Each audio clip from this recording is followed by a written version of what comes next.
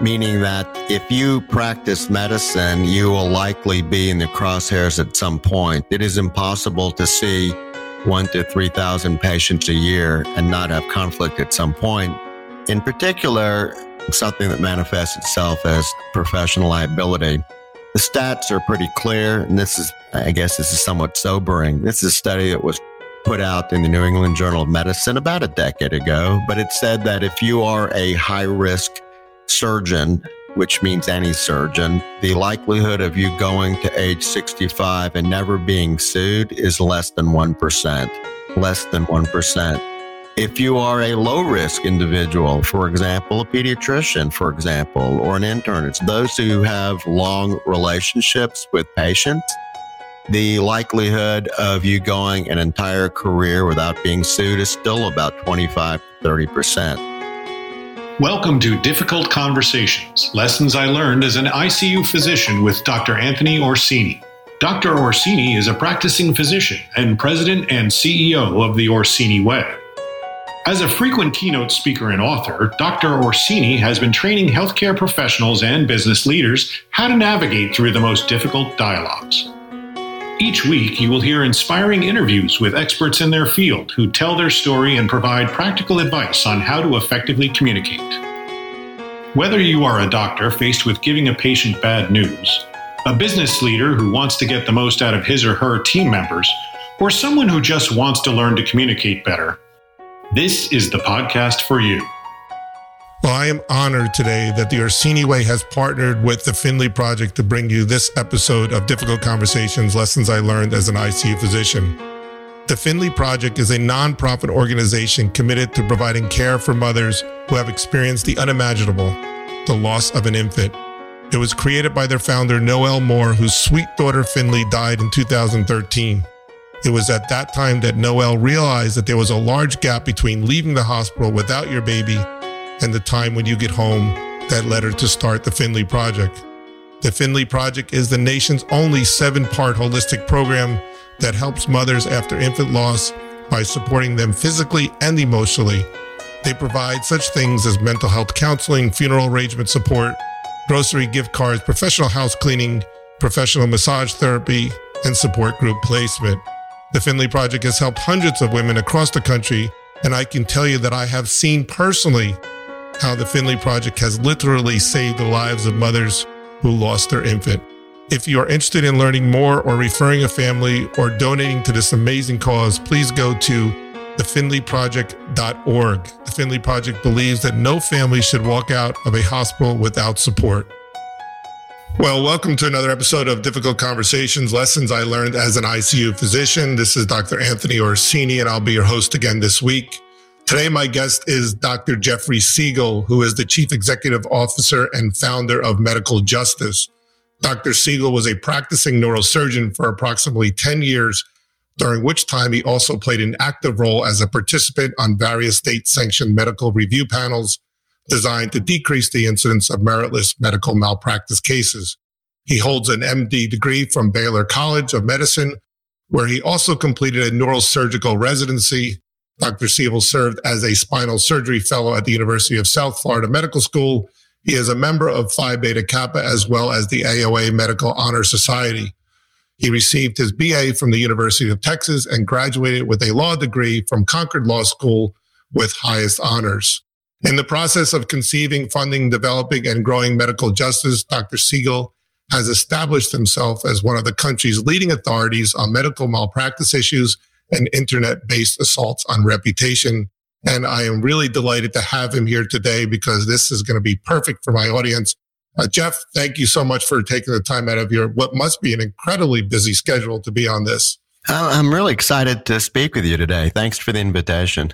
So Jeff and I got to know each other. You heard a podcast that I had done with Dr. Bradley Block, I believe, yes. And you interviewed me for your podcast. We've gotten to know each other multiple times, and there's so much parallels between what you do and your medical malpractice. Yeah, I feel like you're my long-lost brother that I took a while to meet. Yeah, and I'm excited because I feel like there's just loads of stuff that we can do together. I think this is going to be a long relationship. When I got to know you, Jeff, and I think when people hear your intro and your bio, I think the first thing that everybody thinks is, oh my God, he went to school for a lot of years. As a neonatologist, so I did 4 years of medical school, then I did a rotating internship, and then I did 3 years of residency, 3 years of fellowship. So that was 7 years after medical school, 11 after college.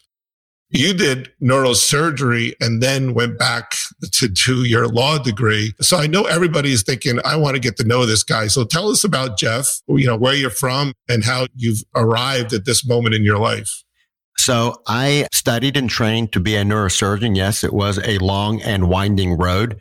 How and why did I get into neurosurgery? The answer is I don't know, but I think this probably had an impact. Many years ago, my younger brother, 2 years junior to me, he walked into a convenience store in Austin, Texas, where he was going to college. Unbeknownst to him, it was being robbed.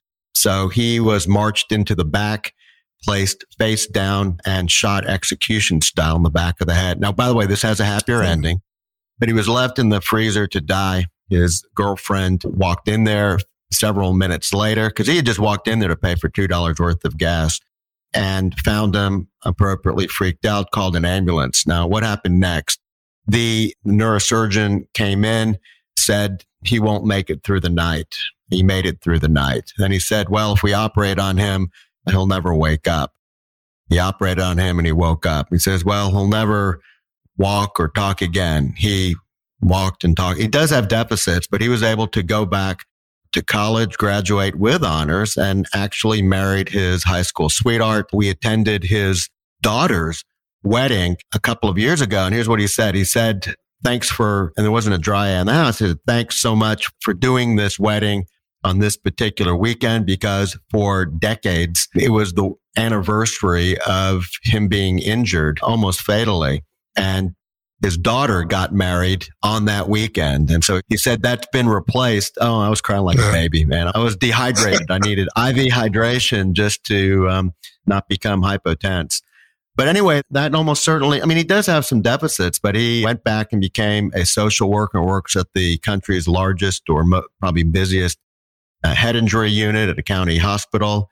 He's a motivational speaker. He's really my hero in many ways and was very influential in me at least thinking about neurosurgery as a career, which I then did. And to your point, like you, it is the road that never seems to end. Every time you turn around, there's more stuff to learn and do. But finally, I embarked upon a clinical career, was doing that for 10 years, and then got, like many people, I got a hiccup in life where my son was diagnosed with pretty severe autism at the age of 3 and medication-resistant epilepsy. So what happened? We moved to North Carolina primarily to get services for him. I intended to take a year off to focus on him and then go back to doing what I knew how to do, which is practicing neurosurgery. In that 1 year window, I became convinced that a certain set of pharmaceutical compounds might help him. And they were sitting on a shelf at University of North Carolina and Purdue. So I naively asked what it would take to kind of move these along because I did think it would help him. They said, well, you got to raise some money. You got to license the compounds, have a nice day. So I raised the money. We licensed the compounds and started a biotechnology company in Research Triangle Park, North Carolina, moved these compounds along from preclinical to phase 2 before it was sold to a medical device company. And by the way, you make that sound like it was so easy, like we did that. That had to be incredibly hard, especially for someone who has no idea what they're doing at the time. Okay, 2 points. First, my naivety propelled us forward. If I had known what I was getting into, neither I nor any other rational human being would have moved in that direction. So the key thing was just finding a bunch of people smarter than me and the compounds were pretty good and that really helped. And we didn't need thousands of patients to prove the point. That's the beauty of having fairly powerful compounds with decent safety profiles, good safety profile, good clinical outcome profile. If you have that, you don't need 10,000 patients to get a P, less than 0.05% just to demonstrate something on paper. But anyway, that didn't happen overnight. It took a while. And after X number of years, I had a choice to make. Do I go back to doing what I knew how to do, which was clinical practice of neurosurgery, or something else. Now, it had been 5 years since I'd stepped foot in an operating room. And while I'm arrogant enough to believe that I could do it, I doubt I could persuade any rational human being to go under my knife. So I figured it was time to make a lateral move. And I started medical justice at that time. And I've been doing medical justice since then.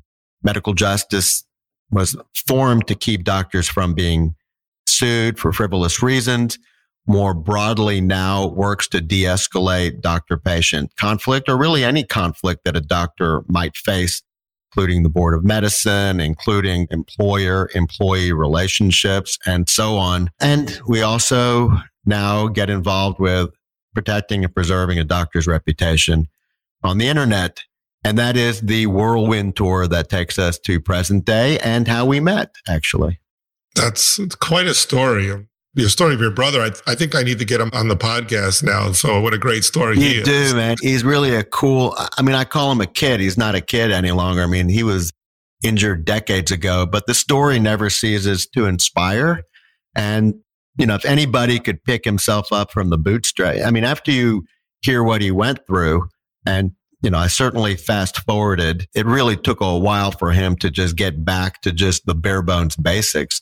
But he remembered when he was starting to make progress, when he woke up in a rehab unit, and he didn't know what happened to him, obviously. And he saw Rocky and Bullwinkle on television, if you remember that show. Yes, I do. I'm old enough to remember that.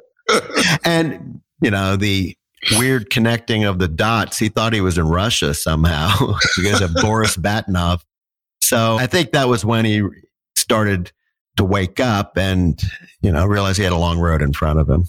So many things that happen to us or to our family members shape who we are. And I had epilepsy as a child, and thankfully I outgrew it. But we've had other people on this podcast. Marcus Engel was an early guest. Marcus Engel went blind in a car crash and spent a year in hospital. I don't remember the number of surgeries he had, but he went blind instantly. And now Marcus Engel speaks about patient experience and is a lecturer and a motivational speaker.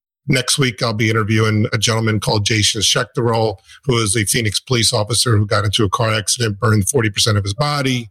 And now he's come through that. And they all give us a unique perspective on what it's like to turn tragedy into triumph, but also give us a unique view of what it's like to be a patient, which is so near and dear to my heart. And they are experts in telling you what it was about a particular physician or nurse that they remembered in a fond way and one that doesn't. And so, but that leads us to communication and malpractice.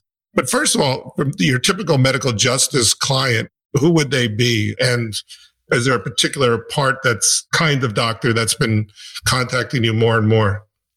The typical doctor is a doctor, meaning that if you practice medicine, you will likely be in the crosshairs at some point. It is impossible to see 1,000 to 3,000 patients a year and not have conflict at some point. In particular, something that manifests itself as professional liability. The stats are pretty clear, and this is somewhat sobering. This is a study that was put out in the New England Journal of Medicine about a decade ago, but it said that if you are a high-risk surgeon, which means any surgeon, the likelihood of you going to age 65 and never being sued is less than 1%. I believe that. Less than 1%. If you are a low-risk individual, for example, a pediatrician, for example, or an intern, it's those who have long relationships with patients, the likelihood of you going an entire career without being sued is still about 25 to 30%. I mean, still a big number. Now, the good news is you'll prevail in most of those cases. But the bad news is that getting sucked into the process is onerous, painful, capricious, and arbitrary. And you will feel as if you're alone. And so the question ultimately comes down to, how do I avoid this? How can I minimize the risk of being sued in the first place? And number two, if I am sued or get involved in conflict, how do I turn this around sooner rather than later? Yeah. And, in my book, I talk about my family doctor, and I don't know if I've sent you a copy yet, but if I haven't, I'll have to get your address and send you a copy. But wait, you're talking about your book?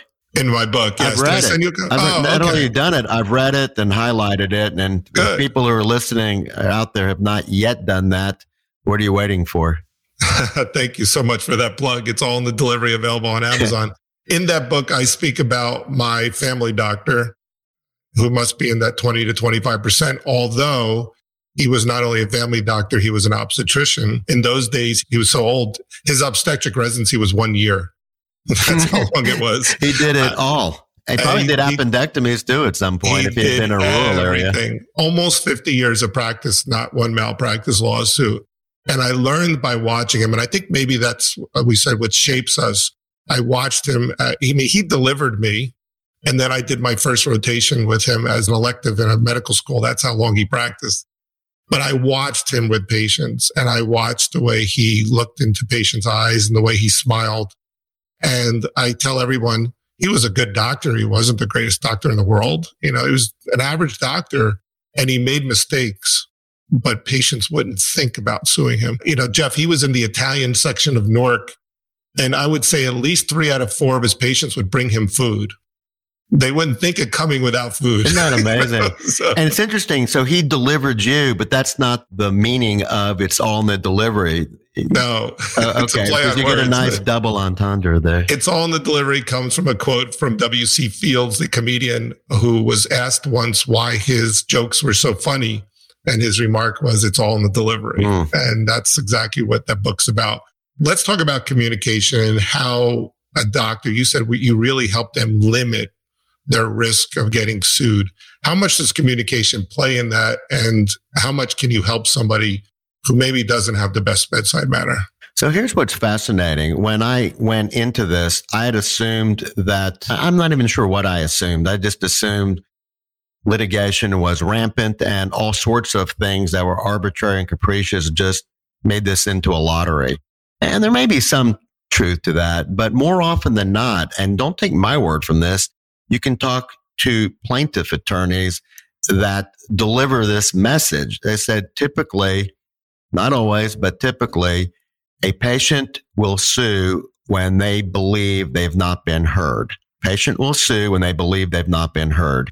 They're looking for answers. And if you appear evasive or non-communicative, and they've exhausted the traditional remedies to getting an answer, their next step is, they will pile on, means they go to the internet to voice their displeasure. They will yell at the front office staff and your employees.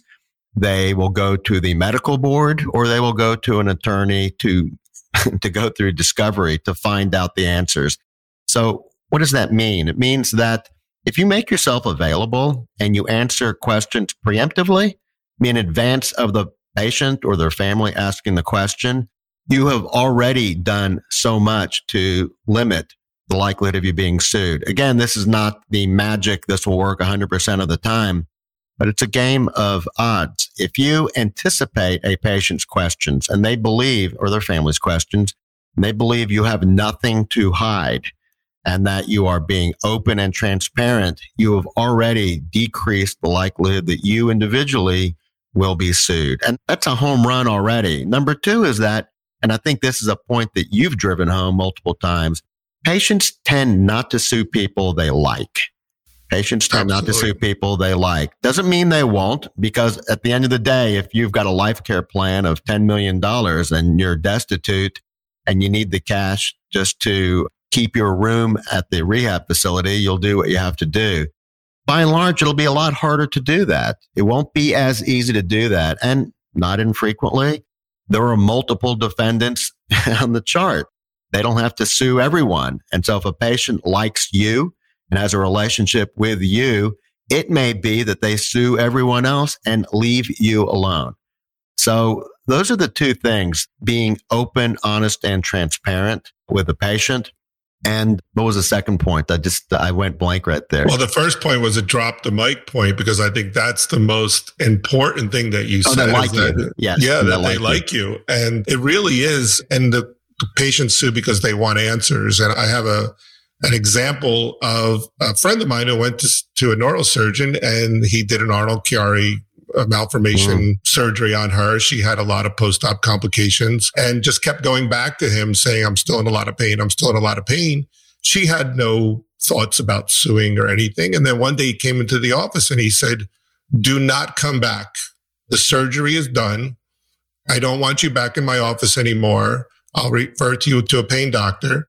Now, it's all in the delivery, right, Jeff? He could have said, listen, we'll call her Jane. I've done everything I can for you. I wish I could help you more, but I'm going to give you to a pain doctor who I think could really help you a lot more. But his abruptness of do not come back to my office, you know what she did? She filed a lawsuit because she was mad. And here's what's fascinating. She probably didn't even have a case against him. So what if you win? Nobody wins. You just lose less. And I think the script you described would have been great. It could have been, look, you've been here several times. If I had a tool to fix you, I would do it. I want you to get better. You're obviously not getting better. Let me tell you what I think would be a good next step. Dr. Pain Doctor is the best of the best. He has helped people in situations worse than you. As to whether he can solve this problem, I don't know, but I think it's a great shot. Let me see if I can get you in as soon as possible. He's booked 4 months out, but I'll see if I can work some magic and get you in sooner. What do you think? I mean, it's the same statement. You're just saying it differently. It's all in the delivery. It drives me crazy when I teach doctors and I do the communication workshops. I'm going, it's really not that hard. Just think before you speak. And let's say, how can I say this? And that's one of the things I teach. Before you open your mouth, say, how can I say this? And sooner or later, it'll get easier for you. But what you just said right there, she would have left that office going, he's a great guy. And he really wanted to help me, but he couldn't. And wasn't that great that he got me into this really busy pain doctor a month earlier? You know. and let's acknowledge the obvious here. Every doctor, 100% of doctors in the country right now have a list of patients that they wish would never come back to their office. Okay. Now it's just an occupational hazard. You practice long enough. There'll be some people who rub you. Either you can't fix them and it makes you feel a little less adequate than you'd like to feel with our delicate egos, or they're just, these people have no interpersonal skills or they're angry. But every practice has them. And the worst thing that could happen is if your office staff books them back to back for an entire day, and that's all you have. At that point, you just want to get rid of your staff. But because we all have them, the question is, how do we manage them? There are times that you must cut the cord and terminate a doctor-patient relationship. But if you have to do that, do it in a way that minimizes the damage to you. I mean, if you just tell someone, don't ever call me again, and you've not formally terminated them, they can file a complaint with the Board of Medicine saying you abruptly got rid of this patient without, giving them 30 days notice, without giving them an option. You abandon your patient. Now you need to respond to us. So whatever 20-minute interval you had to spend with this patient before, you're now going to have to spend hours, if not days, dealing with the Board of Medicine. Now your license is at risk. It's an unforced error. And then, as you mentioned before about the internet, it's kind of like breaking up with a long-time boyfriend or girlfriend. If you're nice about it, there'll be some tears. And then if you're a real jerk about it, they're going to go on the internet and say, boy, that Tony, don't date him. He's a real jerk. So it's really not much different, is it? You want to start off, it's not you, it's me. It's not I'm you, the deficient individual. Yes. Let me wear a hair shirt and flog myself. But things go wrong. And sometimes there are real medical errors. So your first chance of not getting sued for malpractice is to know how to communicate, be nice, and all those other drop the mic things that you told us to do. The second chance is now there's a medical error. And I'm a firm believer in how you reveal that medical error this is another big chance to mitigate this. And I truly believe that hospitals and some doctors do this all wrong. So give us some advice about that. And what are your beliefs about that? I follow the advice of Doug Wachesnek, whose name is hard to spell and it's even harder to pronounce. But he wrote this book called Sorry Works. Sorry Works. Short book. You can read it in moments. And the principles are pretty straightforward. And he came up with these principles when his family member was on the receiving end of a bad experience at a large academic center. Medical error just wasn't handled well. It was deny and defend. And he said, look, all I want to do is get this made right. Principles are as follows. One is, as soon as you realize there's an error, go see the patient or their family and say you're sorry. You're not saying I'm liable. You're just saying you're sorry. What does that mean? It means you're a human and you understand that they do not like this outcome. You understand they don't like this outcome. They're a human and you're a human. You'd be surprised how powerful those two words are in the English language. Early in my marriage, I wish I had learned that concept. It would have saved me hours of additional issues, because I remember one time saying, hey, I'm sorry. She goes, okay, all better now. And I go, that's it? That's all I had to say?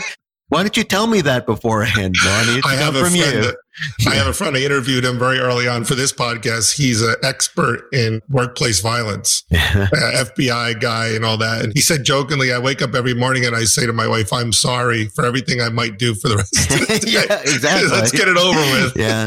So the pediatrician yesterday, my wife was commenting and said, blah, blah, blah, Jeff. And the pediatrician just interrupts and says, say no more. Say no more. I already get it. He's guilty. So, all right. So back to the medical error. Say you're sorry. Then number 2, say you're going to do a root cause analysis to identify what happened, what went wrong. Now, it won't fix the problem for that individual, but most people want to know that whatever happened to them didn't happen in vain, that there will be lessons learned. It's somewhat counterintuitive, because when you're on the receiving end of a problem, you would expect that you're the only focus, but they want answers. And you don't have to quickly give the answer. You need to say, hey, look, I'm going to look into this to identify what happened. I will report back to you within, X number of hours or days. In the meantime, here's my mobile number, so you can call me with any interim questions, but I will continue and to take ownership of this. And we will communicate again. If you have questions in between, you can just call me anytime. I will work around your schedule. So that's number 2. Then number 3 is to identify a plan to make it right. If you can, if there are additional surgeries to be had or additional fixes related to what was unanticipated, just define what that course looks like. Most people can suck it up. Most people just want to know that this isn't the end, that there's a potential plan. And that plan may be, I can't take care of you. I need to transfer you to a different facility that has the core expertise to fix your problem, And so as an example, you may be in a rural hospital having done a gallbladder and you just bag the common bile duct right at or the hepatic duct right as it's coming out of the liver.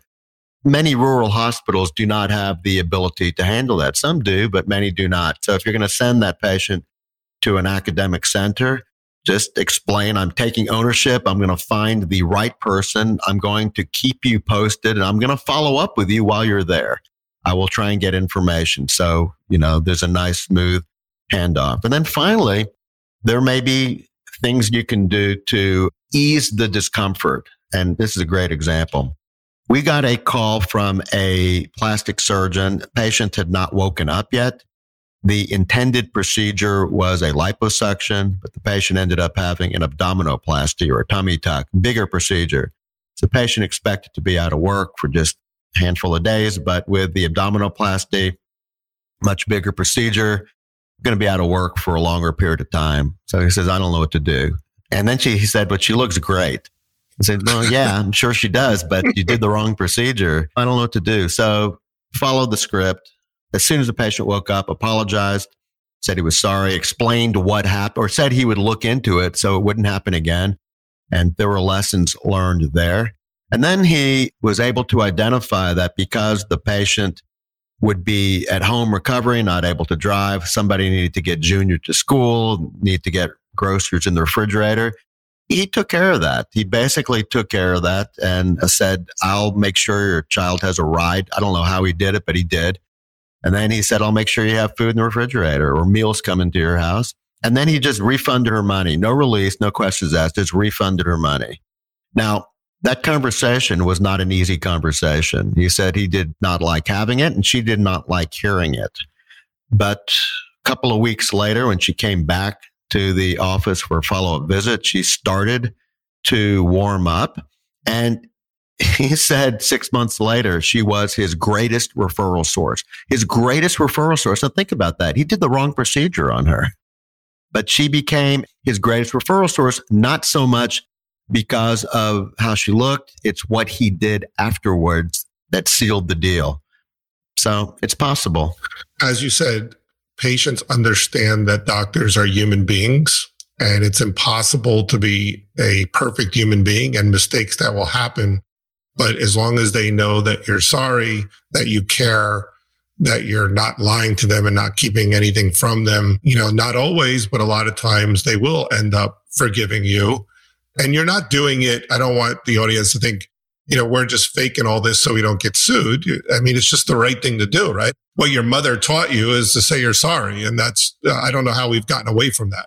Just treat them the way you want to be treated. You'll find that once you put that in your head, it gets easier to do. Yes, of course you don't. If it looks scripted or if it sounds inauthentic, it will be perceived as inauthentic and could potentially make it worse. But I think if you are just you and you are treating the patient as if you or a family member would want to be treated by being open, honest, and transparent. And sometimes honesty could be equivalent to stating you are liable. Okay. But what you'll find is that honesty sometimes gives you a get out of jail free card. I really don't know why some attorneys advise don't say anything, don't talk, do nothing. Nature abhors a vacuum and it gets filled in a patient's brain. You're going to be tagged with the worst possible news. Why not just fess up and just very gently just give a narrative of what it is? Look, there are doctors who said, I don't know how to tell you this, but we left a sponge in your body. We left some scissors in your body. We left a drain tip in your body. These are all never events. Nobody wants to deliver that news. You won't be the first surgeon in the country to have delivered that news. You won't be the first doctor to say, I operated on the wrong level. I operated on the wrong side. But the sooner you rip that Band-Aid off, the better everybody's going to feel. I can tell you that hiding that, or at least, trying to explain it away so that you look like the hero, will generally backfire. And that will be the invitation to, you will have won your audition to be a defendant. Why do you think, because it drives me crazy, why do you think that is? Medical error happens in a hospital. The doctor has to reveal that medical error and he turns around or she turns around and there we have risk management, the hospital attorney, and in some cases, even the CEO that are walking into the room. To me, that's the worst possible thing you can do because that becomes disingenuous already. You're like, I'm coming in to tell you about this medical error, but I got my boys and girls behind me to back me up to, they don't have a lawyer or an attorney representing them. Why do you think we're not getting that? And why do you think that keeps happening? I think it's just legacy. It's the way it's always been, the deny and defend, deny and defend. I think it gets perceived as a pylon. If you've got 5 people walking into a room for what is otherwise should be an intimate conversation between 2 people, maybe 3 people, I think it's a formula for being perceived as a negative experience. You've got an opportunity to deliver rotten news, but on your terms. You can deliver rotten news on your terms. Doesn't mean that's going to be received as such, but if you appear to be authentic, open, honest, transparent, most humans will accept that olive branch. Not all, but most. It's the worst thing you can do, I believe, in revealing medical errors. But, my father used to tell me you have to buy tools before you need them, because once you need them, it's too late. And so, my father was a police officer, but before that, he was a mechanic. And I remember I bought my first home and my father bought this massive toolbox for me. I didn't know how to use half of this stuff, but he said, you might not think you need this size screwdriver, but one day something's going to happen to your house. You're going to need it. And it reminds me of what we're trying to tell doctors. So you don't think that you're going to have to reveal a medical error and you're coming out of medical school. And so when you have to, you don't have the tool because you were never trained on how to discuss it. So why can't we just teach the doctors how to reveal the medical errors so they already have that screwdriver when they need it? You definitely need one with toolkits. I'm from Texas originally, and please don't judge me harshly because of that. But There's a saying in Texas that says, if you don't have a gun or a parachute when you need it, you'll never need it again. So, I like that. But to your point is that it's better to plan and prepare for the inevitable medical error. Everybody will have a medical error at some point. It is impossible to see 1,000 to 3,000 patients a year over decades and have a perfect record.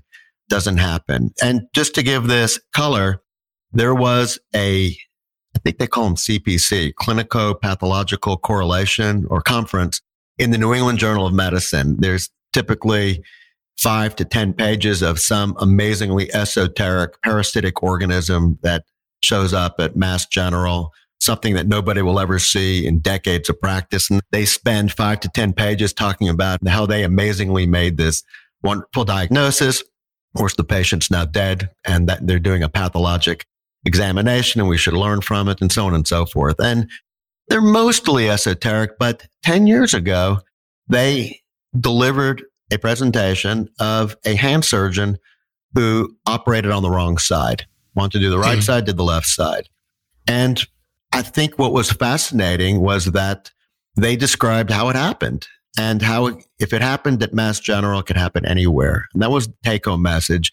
Just expect that on rare occasion, that which you hope never happens, it does happen, but you've got tools in your toolkit to mitigate the problem. If you have no tools in your toolkit, you'll be learning from scratch, and that's not the time to be in the driver's seat. And there lies the seamless relationship that you and I have started, because that's what I'm all about, is let's teach every physician, every nurse, every risk manager how to break bad news in the kindest, most compassionate, effective manner. A medical error is bad news. Let's face it. It's the same communication skills that you can be proud of when you're breaking medical errors, when you're doing conflict resolution. At the risk of sounding like I'm crazy and I need a psychiatrist, I actually enjoy the difficult patients sometimes because I love the lessons that I was taught and the techniques that I learned on how to de-escalate conflict. I'm very proud of. And can I always do it? No. But when I walk into the hospital and the charge nurse is waiting for me and say, oh, good, you're working today because this mother is really causing problems, I go, hey, this is a challenge. Let me see what I can do.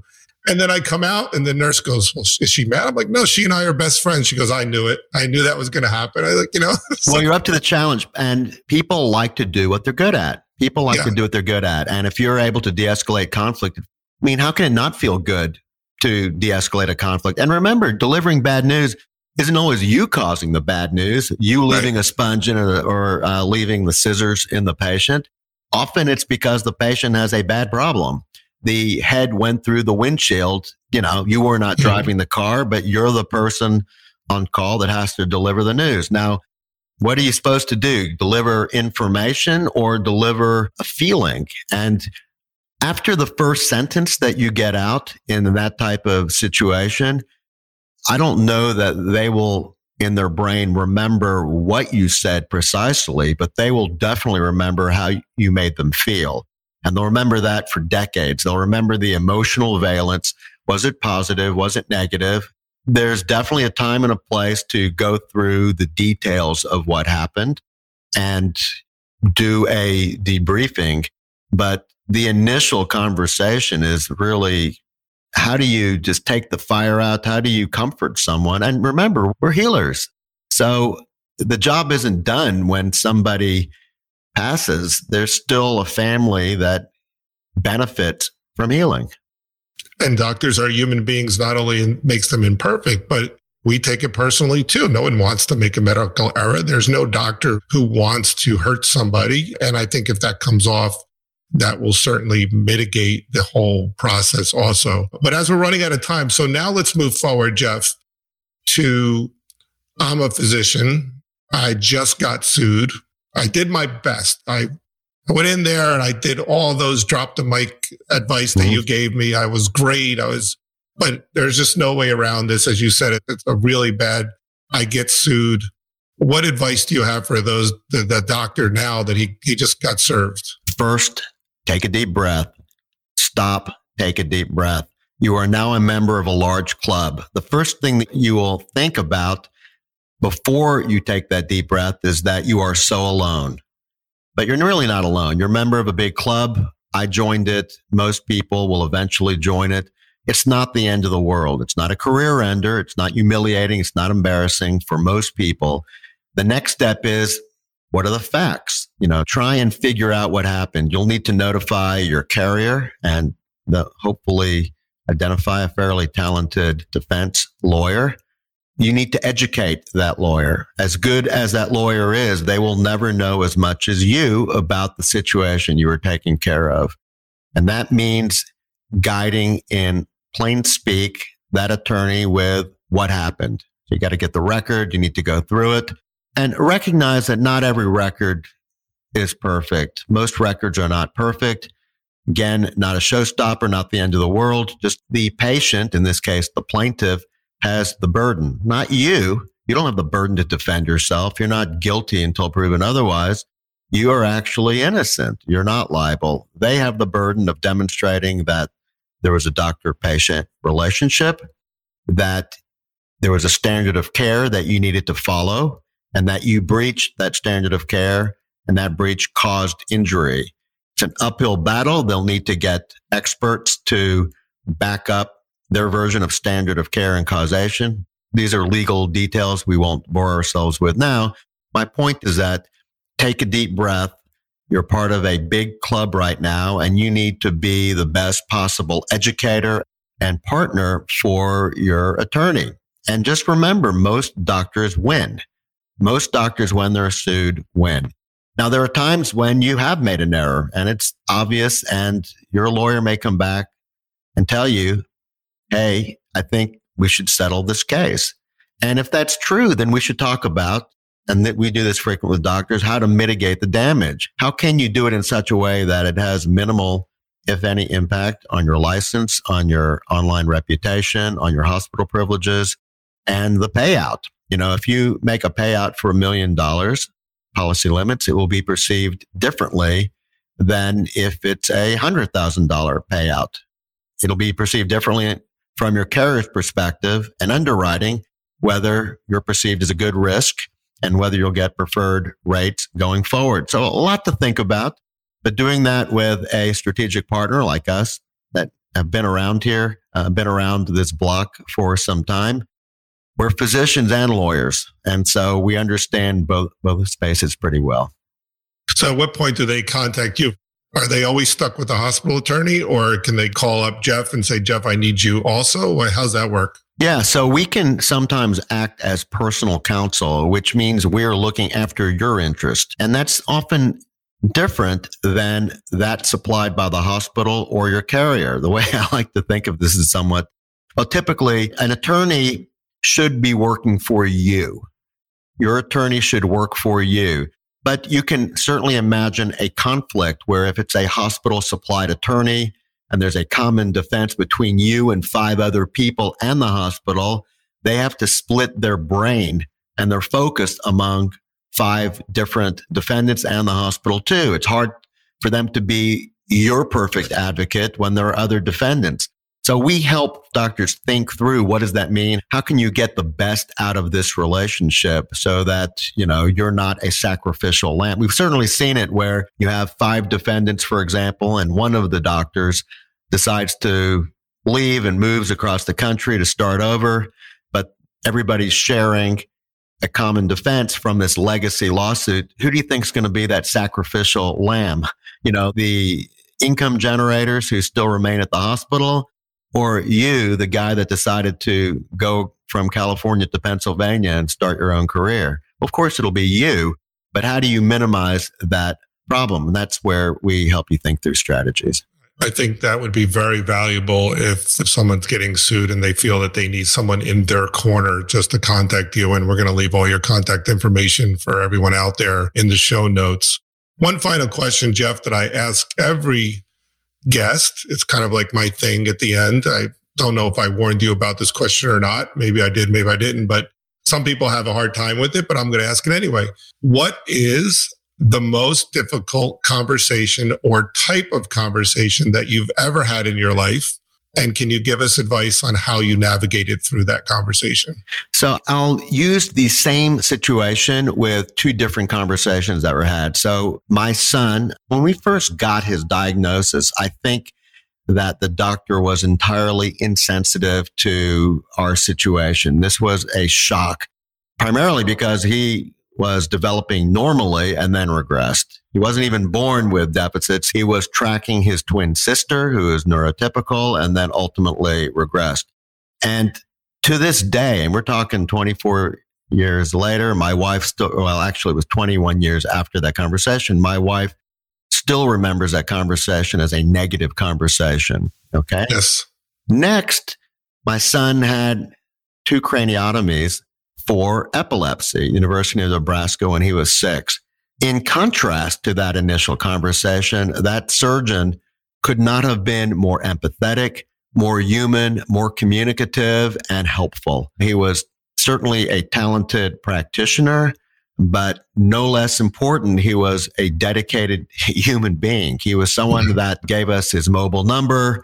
In fact, this is actually really important. And I learned quite a bit about this process. Each case, because there was a lot of mapping, there's a lot of let's wait and wait during the operation while they're just trying to map the electrical signals of the brain. And they were diligent about having the nurses communicate with us and say, hey, look, we're just thinking about you. We know you're out there. Everything is going well. Everything is going well. Now, in contrast, when I was a surgeon, and that was before, we'd frequently get messages from the nurse saying, hey, doctor, the family's out there. What do you want me to tell them? And, it's a long case. And while we would say, hey, look, everything is going okay, my internal sarcastic brain was thinking, so if I'm shoulder deep in blood, should we communicate that I'm having a hard time swimming? But what I learned by being on the receiving end of a gentle, empathetic surgeon with my son was that the message is really little more than this. We're thinking about you and, there's no amazing crisis going on. And that's it. We know you're out there in the waiting room and we're here. We just want you to know we're doing the best we can to take care of your son, but we know you're still there and you're part of the team. And that your son is part of a family. And your son's not just a patient. We understand that your son is a son to people.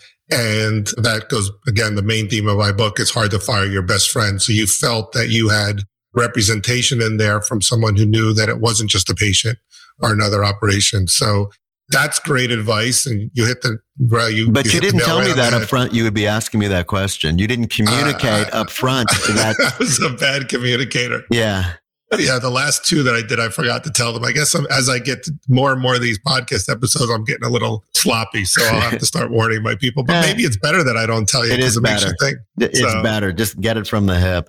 Jeff, thanks so much for the time that you spent with us. What you do is fascinating. It's really needed. I have most of my audience, I would say about 75% is in the healthcare. Many of them are doctors and nurses.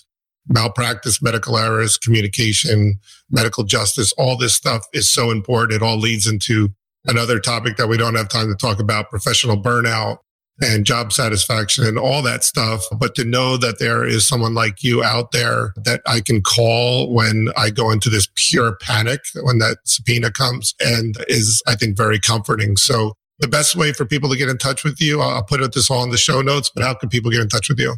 Our website, www.medicaljustice.com. And by the way, on that homepage, there's a way to click for a free confidential consultation. All you got to do is select 2 dates and times, and we'll say, let's make it happen. And you get a free consultation. So easy peasy. Fantastic. And to make the lawyers happy, I forgot to say this in the beginning, that the views of the interviewer and the guests are their own and not necessarily the views and beliefs of the institutions and the companies that they work for. So that'll make the attorneys happy. Jeff, thanks so much again. If you like this episode, please go ahead and subscribe. Apple now calls it follow instead of subscribe, and download all the previous episodes. If you need to get in touch with me, you can get in touch with me through my website, theorsiniway.com. Again, thank you, Jeff. And I hope that you and I will be having many more conversations. As do I. Thank you. Okay. Great, Jeff. Well, before we leave, I want to thank you for listening to this episode of Difficult Conversations, Lessons I Learned as an ICU Physician. And I want to thank the Finley Project for being such an amazing organization. Please, everyone who's listening to this episode, go ahead, visit thefinleyproject.org, see the amazing things they're doing. I've seen this organization literally save the lives of mothers who lost infants. So to find out more, go to thefinleyproject.org. Thank you, and I will see you again on Tuesday. If you enjoyed this podcast, please hit the subscribe button and leave a comment and review. To contact Dr. Orsini and his team or to suggest guests for future podcasts, visit us at theorsiniway.com.